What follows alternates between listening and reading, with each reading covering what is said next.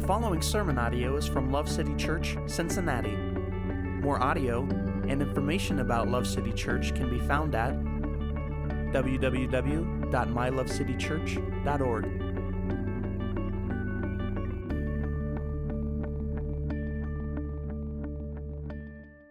Turn with me, if you would, to the book of Acts. We're going to be in chapter 10, okay? We're continuing today in our mini-series on missions. Last week, we talked about local missions and how God has called each one of us to be missionaries in the time and location that He has placed us. Today, we're going to turn our attention to global missions so we can see how it is that we fit into God's plan to bring redemption and salvation to all people all over the world through the gospel of Jesus Christ. If you've reached Acts chapter 10 already, you may have noticed that there are 48 verses in this chapter, and we are going to read all of them together. So I know that might make some of you a little bit nervous right off the bat, because some of you have seen me preach for quite a long time on just a few verses, but let me put your mind at ease. I can guarantee you for sure this is not going to take any longer than 2, maybe 3 hours to get through Acts chapter 10, okay? So just hang in there. We'll be all right. I know it's hot. The ACs, they'll cool us down. We'll get there. Or we'll just be so caught up in God's glory and the truth of His word that we won't notice. Amen? Okay, so we're going to read Acts chapter 10 together. I hope you're there. Here we go. Now there was a man at Caesarea named Cornelius, a centurion of what was called the Italian cohort, a devout man and one who feared God with all his household, and gave many alms to the Jewish people and prayed to God continually. About the 9th hour of the day, he clearly saw in a vision an angel of God who had just come in and said to him, "Cornelius." And fixing his gaze on him and being much alarmed, he said, "What is it, Lord?" And he said to him, "Your prayers and alms have ascended as a memorial before God. Now dispatch some men to Joppa and send for a man named Simon, who is also called Peter. He's staying with a tanner named Simon, whose house is by the sea." When the angel who was speaking to him had left, he summoned 2 of his servants and a devout soldier of those who were his personal attendants, and after he had explained everything to them, he sent them on to Joppa. On the next day, as they were on their way and approaching the city, Peter went up on the housetop about the 6th hour to pray. But he became hungry and was desiring to eat. But while they were making preparations, he fell into a trance. And he saw the sky open up and an object like a great sheet coming down, lowered by 4 corners to the ground. And there were in it all kinds of 4-footed animals and crawling creatures of the earth and birds of the air. A voice came to him, "Get up, Peter, kill and eat." But Peter said, "By no means, Lord, for I have never eaten anything unholy and unclean." Again, a voice came to him a second time, "What God has cleansed, no longer consider unholy." This happened 3 times, and immediately the object was taken up into the sky. Now while Peter was greatly perplexed in mind as to what the vision which he had seen might be, behold, the men who had been sent by Cornelius, having asked directions for Simon's house, appeared at the gate. And calling out, they were asking whether Simon, who was also called Peter, was staying there. While Peter was reflecting on the vision, the Spirit said to him, "Behold, 3 men are looking for you. But get up, go downstairs, and accompany them without misgivings, for I have sent them myself." Peter went down to the men and said, "Behold, I'm the one you're looking for. What is the reason for which you have come?" They said, "Cornelius, a centurion, a righteous and God-fearing man, well spoken of by the entire nation of the Jews, was divinely directed by a holy angel to send for you to come to his house and hear a message from you." So he invited them in and gave them lodging. And on the next day he got up and went away with them, and some of the brethren from Joppa accompanied him. On the following day he entered Caesarea. Now Cornelius was waiting for them, and he called together his relatives and close friends. When Peter entered, Cornelius met him and fell at his feet and worshipped him. But Peter raised him up, saying, "Stand up, I too am just a man." As he talked with him, he entered and found many people assembled. And he said to them, "You yourselves know how unlawful it is for a man who is a Jew to associate with a foreigner or to visit him. And yet God has shown me that I should not call any man unholy or unclean. That is why I came without even raising any objection when I was sent for. So I ask for what reason you've sent for me." Cornelius said, 4 days ago to this hour, I was praying in my house during the 9th hour, and behold, a man stood before me in shining garments, and he said, "Cornelius, your prayer has been heard, and your alms have been remembered before God. Therefore send to Joppa and invite Simon, who's also called Peter, to come to you. He's staying at the house of Simon the tanner by the sea. So I sent for you immediately, and you've been kind enough to come. Now then, we are all in here present before God to hear all that you've been commanded by the Lord." Opening his mouth, Peter said, "I most certainly understand now that God is not one to show partiality, but in every nation the man who fears him and does what is right is welcome to him. The word which he sent to the sons of Israel, preaching peace through Jesus Christ, he is the Lord of all. You yourselves know the thing which took place throughout all Judea, starting from Galilee after the baptism which John proclaimed.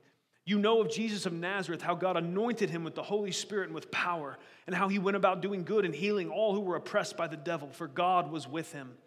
We are witnesses of all the things he did, both in the land of the Jews and in Jerusalem. They also put him to death by hanging him on a cross. God raised him up on the third day and granted that he become visible, not to all people, but to witnesses who were chosen beforehand by God. That is, to us who ate and drank with him after he arose from the dead. And he ordered us to preach to the people and solemnly to testify that this is the one who's been appointed by God as judge of living and the dead. Of him all the prophets bear witness that through his name everyone who believes in him receives forgiveness of sins. While Peter was still speaking these words, the Holy Spirit fell upon all those who were listening to the message. All the circumcised believers who came with Peter were amazed because the gift of the Holy Spirit had been poured out on the Gentiles also. For they were hearing them speak with tongues and exalting God. Then Peter answered, surely no one can refuse the water for these to be baptized who have received the Holy Spirit just as we did, can he? And he ordered them to be baptized in the name of Jesus Christ. Then they asked him to stay on for a few days. Praise God for his word. Amen. So we're going to take this in chunks. First of all, verses 1 through 8, we're going to see a little bit about Cornelius. So from these verses, we can know a few things about Cornelius. First of all, he's a centurion, so that means he is in charge of 100 men in the Roman army. He's also of the Italian cohort. These guys were widely regarded as some of the most loyal soldiers to Rome that could be found, okay? So kind of an elite squad. So this meant that they would have been especially despised by most Jews because, of course, the Romans had subjugated them and were occupying their land. And so we see here also that Cornelius is a God-fearing man. This meant that he had turned from the polytheistic worship of Roman gods and recognized that the God of Israel was the one true God. Now, Jews of the day would have had some respect for Cornelius and his monotheistic acknowledgement of the God of Israel, but they would have still regarded him as a Gentile and thus not someone that they could associate with according to their traditions. Okay? We see also that Cornelius was devout and he was generous. We also see that he did not hesitate after receiving the vision of an angel telling him to send for Peter. He was in Caesarea and Peter was in Joppa. That was about 30 miles away. So it was roughly a 10-hour journey at average human walking speed. We can see, or we can ascertain from the story, that typically people broke this journey into 2 days, okay? So 30 miles, but it's long, twisty roads, and it was hot, and so they're doing it by foot. So that's about the distance they were from each other, okay?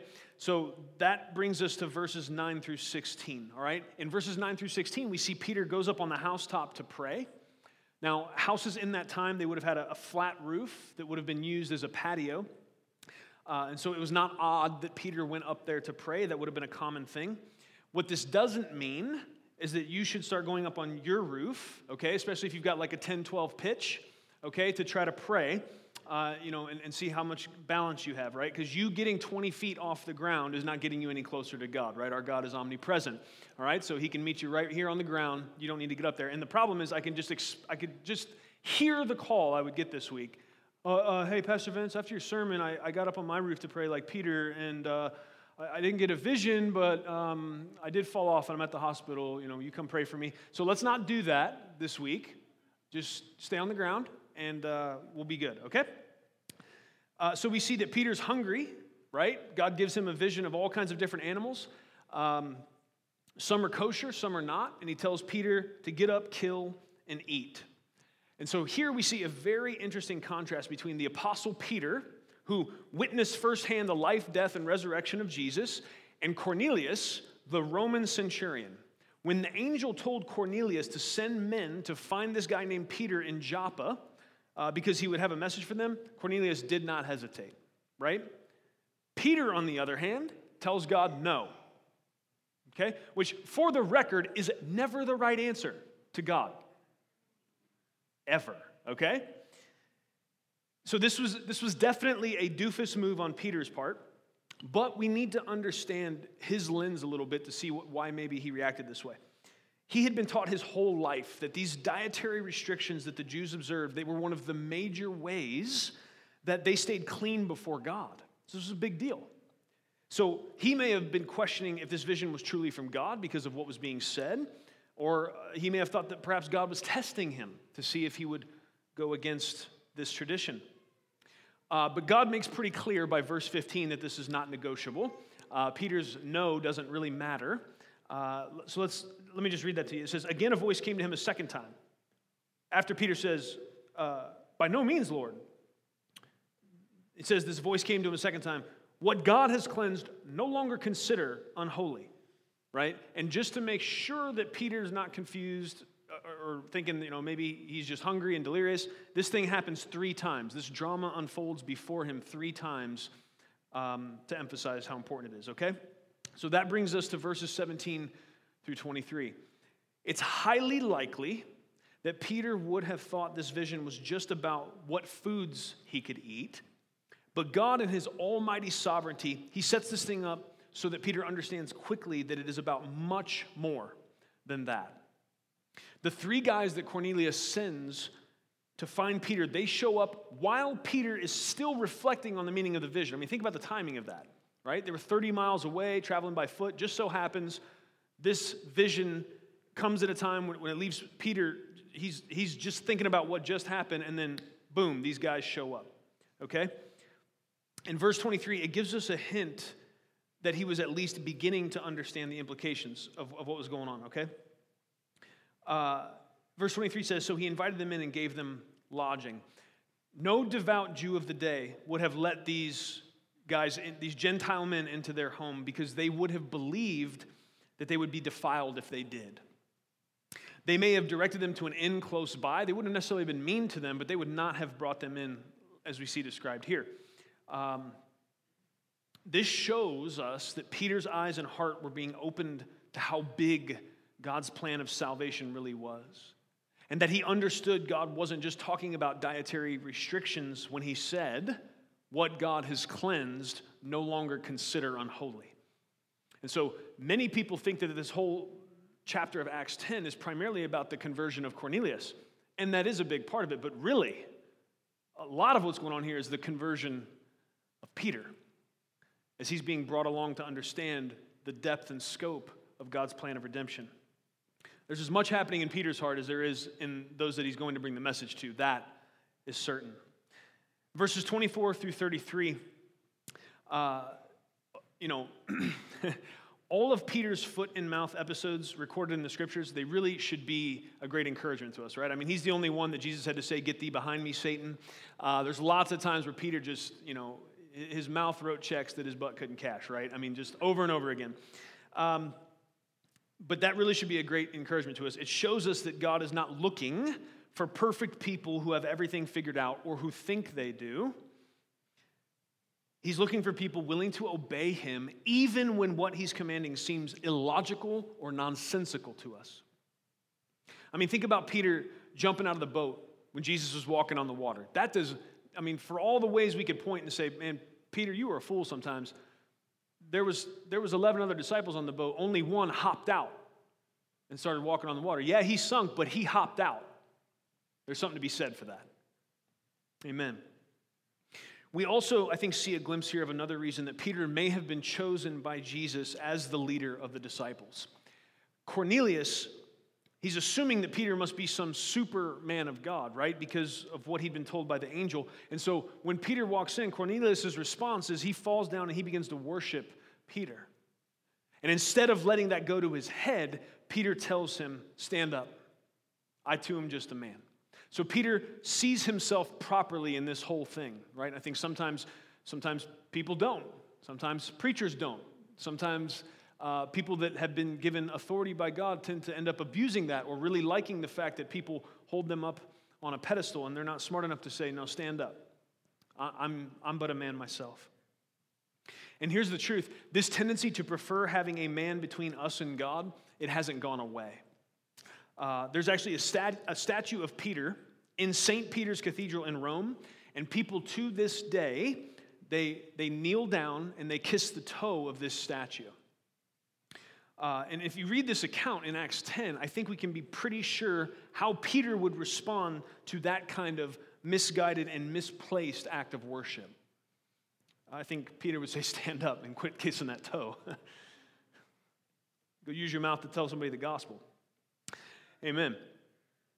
Verses 30 through 32, they should help us. They should help us kind of put to bed this age-old accusation against God's mercy and his justice. It's just a couple verses. Let me read those to you again. Cornelius said, 4 days ago to the hour I was praying in my house during the 9th hour, and behold, a man stood before me in shining garments. And he said, Cornelius, your prayers have been heard, and your alms have been remembered before God. Therefore send to Joppa and invite Simon, who's called Peter, to come to you. He's staying at the house of Simon the tanner by the sea. Cornelius was a man seeking for God, and he was even obeying him in many ways.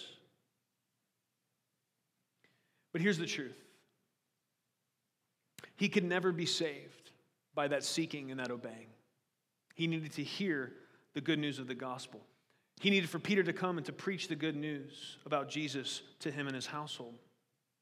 So here's the thing. Many people, so many people, have argued over what happens to folks that never hear the name of Jesus and whether or not it's fair what happens.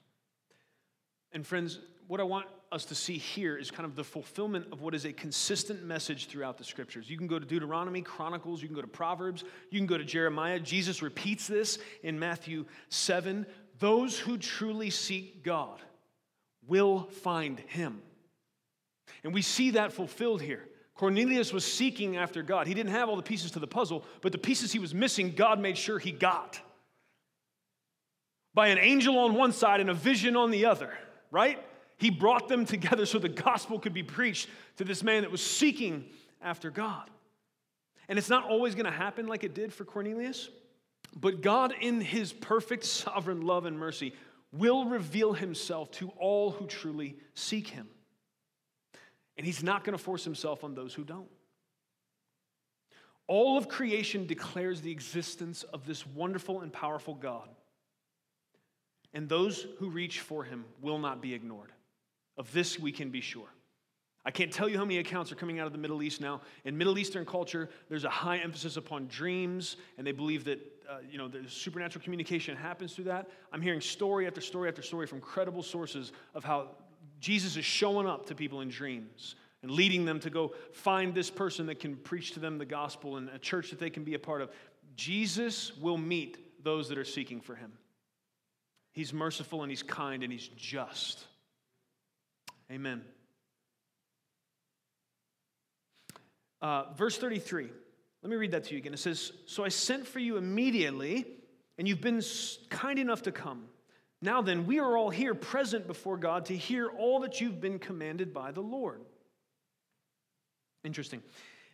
This point doesn't apply directly to global missions, but verse 33, I think it has some helpful instruction for us. I think it's worth mentioning while we're here. I think it's going to be especially applicable today, just simply because it's roughly 80 degrees in here. Because right now, every one of you is tempted to be distracted by the heat. Every single one of you is tempted to be checked out by the fact that you're probably uncomfortable because of the temperature in the room.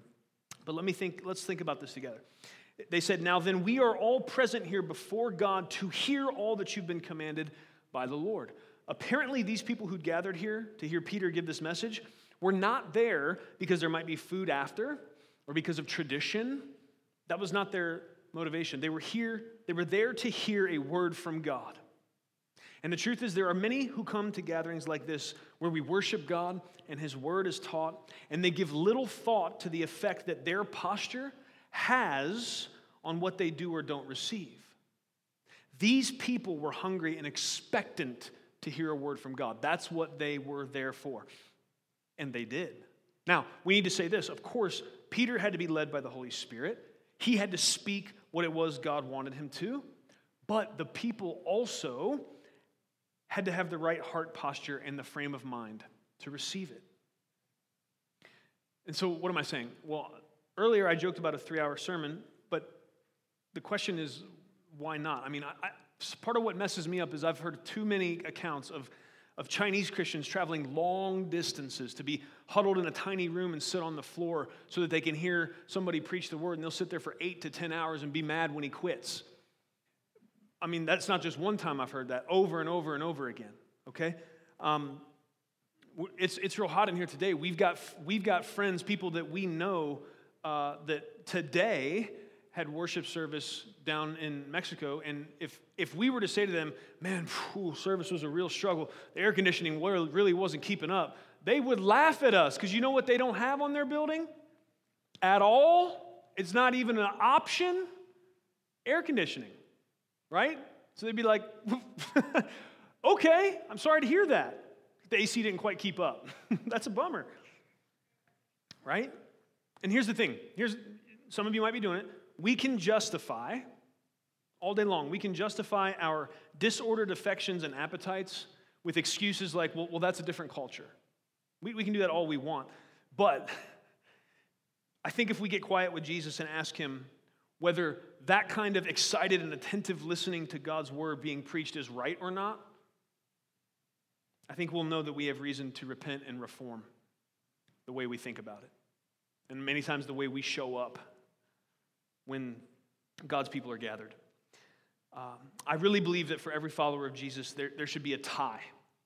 There should be a tie for our favorite thing to do. And the tie should be between hearing God's word preached and sharing God's word with others. And anything else that begins to even come close and encroach upon that should tell us something. Amen. Verses 34 through 43. Here's what we're going to do with these. I have very little to say about these because this is the Apostle Peter throwing down a Holy Ghost-inspired, straight-up gospel sermon. So I'm going to read these to you again, 34 through 43, because this is a straight slab of gospel truth on your plate. Okay, so get out your forks and knives, church. We're about to eat. Ready? Here we go. Opening his mouth, Peter said, I most certainly understand now that God is not one to show partiality, but in every nation the man who fears him and does what is right is welcome to him. The word which he sent to the sons of Israel, preaching peace through Jesus Christ, he is the Lord of all. You yourselves know the thing which took place throughout all Judea, starting from Galilee after the baptism which John proclaimed. You know of Jesus of Nazareth and how God anointed him with the Holy Spirit and with power, and how he went about doing good and healing all who were oppressed by the devil, for God was with him. We are witnesses of all the things he did, both in the land of the Jews and in Jerusalem. They also put him to death by hanging him on a cross. God raised him up on the third day and granted that he become visible, not to all the people, but to witnesses who were chosen beforehand by God. That is, to us who ate and drank with him after he arose from the dead. He's making a real point here to make sure you know Jesus rose bodily from the grave, not just spiritually. That's why he's saying that.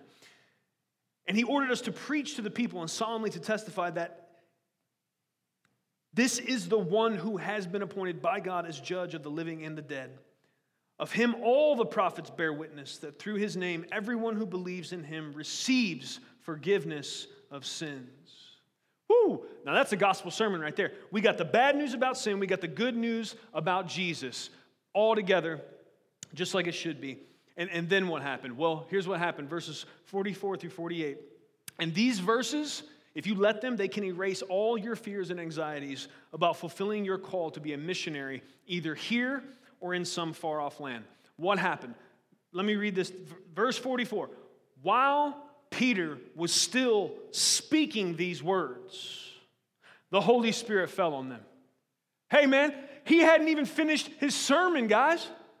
What does this tell us? This gives us the freedom to know our role and just open our mouths. Peter wasn't even done yet. He was still talking. And the Holy Ghost came and said, woo, we're about to do this thing. Didn't he? Peter had a bunch more points to make. I mean, that'd be great. Holy Ghost, if you want to do that today, right now, looking at these people's faces, that would be wonderful. I got more points to make, but it'd be great if he just came and messed you up real good right now and I could sit down. And he can do that. Amen. Anytime the gospel is preached and someone responds in faith, it is because the Holy Spirit moves upon that person and opens their eyes to the truth and beauty of redemption by grace alone, through faith alone, in Christ alone. It's by the Holy Spirit's power that preaching ever has effect, that us doing whatever it is we're doing for the sake of the gospel has any effect. We don't have to live in fear that we can't tell people about Jesus because we might mess it up. The pressure's never been on us to save people. God is the one who saves. We see this clearly in Acts 10. What that means is we can joyously embrace the task of loving all people with the love of God and sharing with them both the truth of God, and we can rest knowing that the end results are up to Him. That takes an incredible amount of weight off of our shoulders. And I think so many times we end up staying out of the game altogether because we are so aware of our own inadequacies. Well, I think Peter probably knew, right? I think Peter was well aware that they could have probably picked someone more qualified for the job. And yet, here he was. Amen. I hope that helps you. That helps me. I'm vibrantly aware of all my inadequacies. Well, probably not. You probably see a few that I don't even see. You can come tell me afterwards. But this helps me.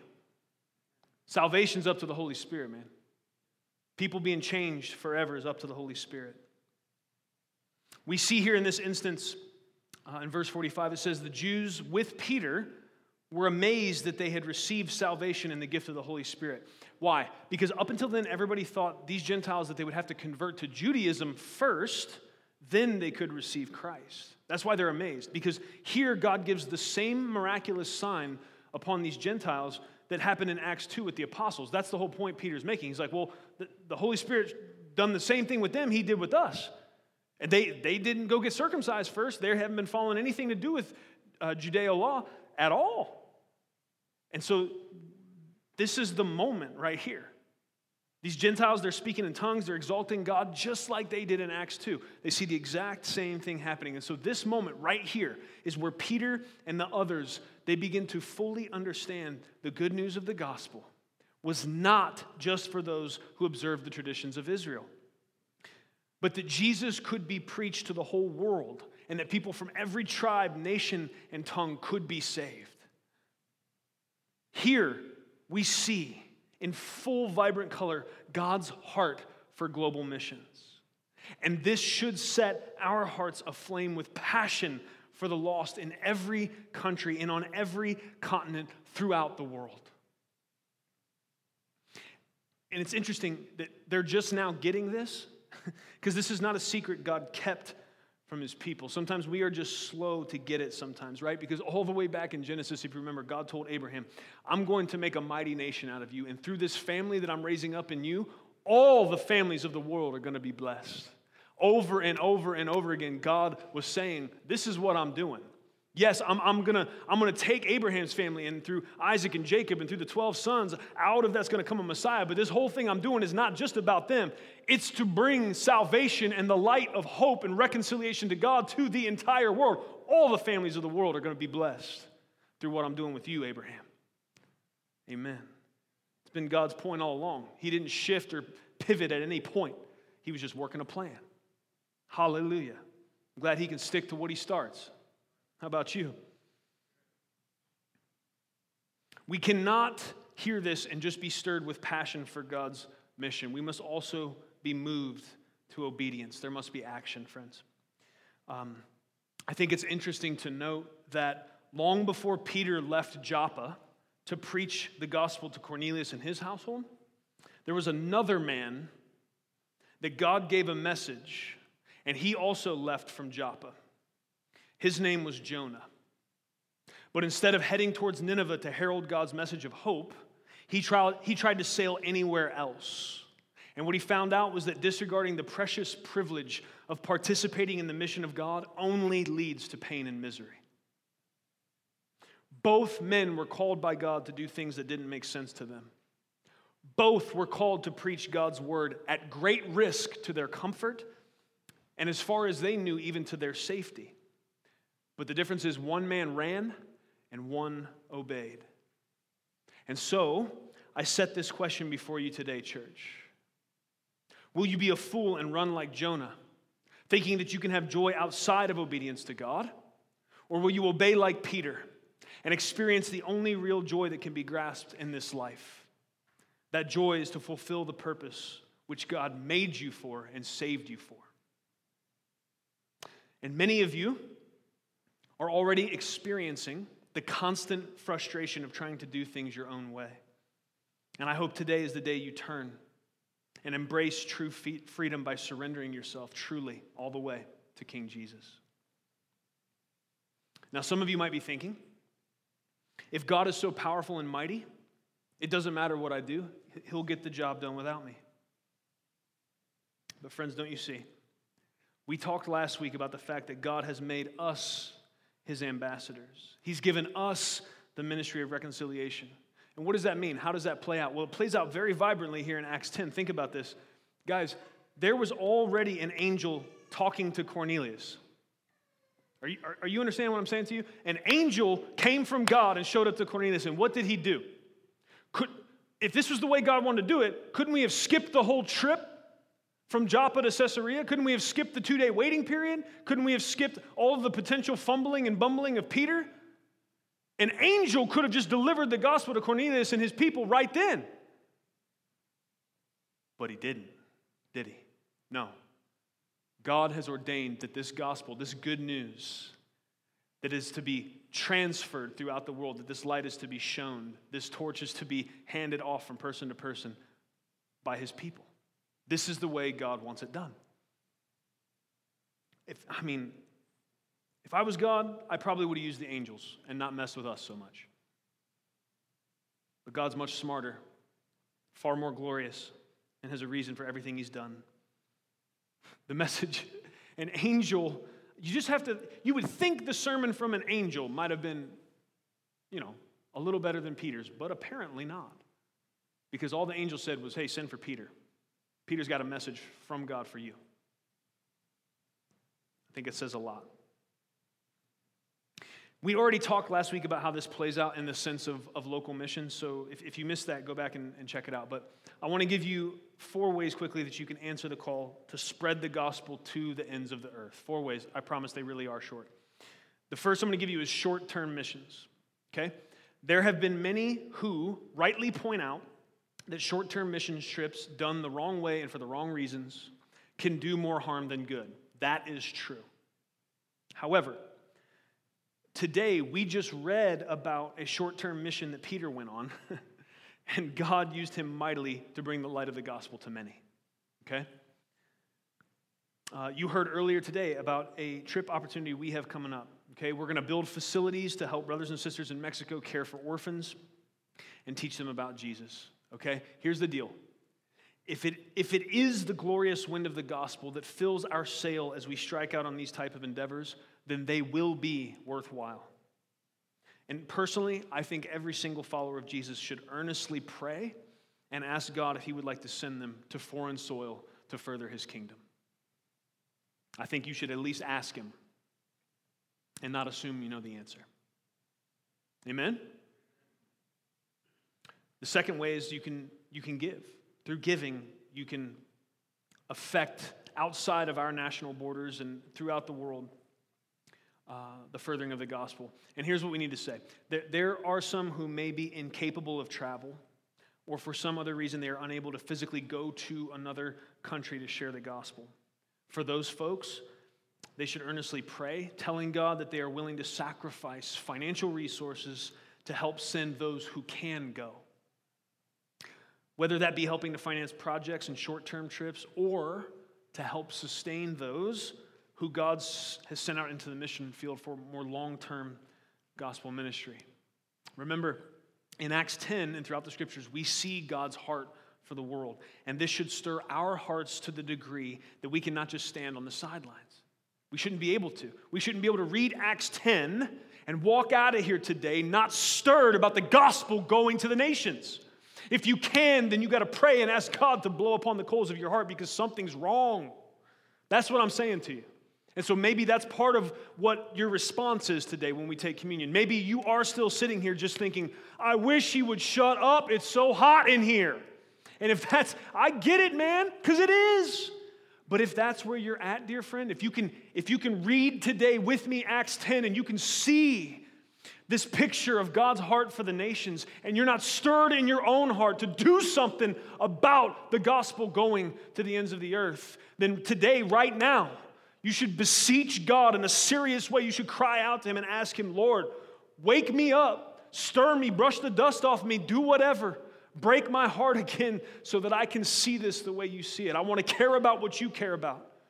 Maybe your heart is filled to overflowing with so many distractions and other things, you don't have room to care about what I'm saying today. That's got to change. It has to. We can't walk around like that. That's not what it means to be a follower of Jesus. Our heart should break for what breaks his. We should be excited about what excites him. And the gospel going to the ends of the world, all over the earth, that excites our master. And thus we should be as well. So for some people, the way they can participate in the world getting to hear about Jesus is by giving generously to fund those who can go. That is going to be how some people are in it. That's how they're going to practically do something about the passion they have to see the gospel reach the ends of the earth. The third way I'm going to give you is long-term missions. Some of you in this room may be called to leave all that you find safe and comfortable and go live among a different people, in a different place, to share with them the truth that there is hope in Jesus. That could be you. And if your initial response to that is, God would never ask me to do that, it would be wise, honestly, to take some time to repent and reassess what it means that Jesus purchased you with his blood. Because he very well could ask you. And all the reasons you have why he wouldn't really don't mean a whole lot. Any of us who have tasted and seen the glorious goodness of God, being set free from sin through faith in Jesus, any of us that have experienced that, we should respond like the prophet Isaiah when he beheld God's glory in the temple. And his response was, "Here I am, send me." It's the only right response to how good and wonderful and beautiful Jesus is and how good he's been to us. The fourth way I'm going to give you is prayer. And I would say this is one that I think that any of the other three you could do.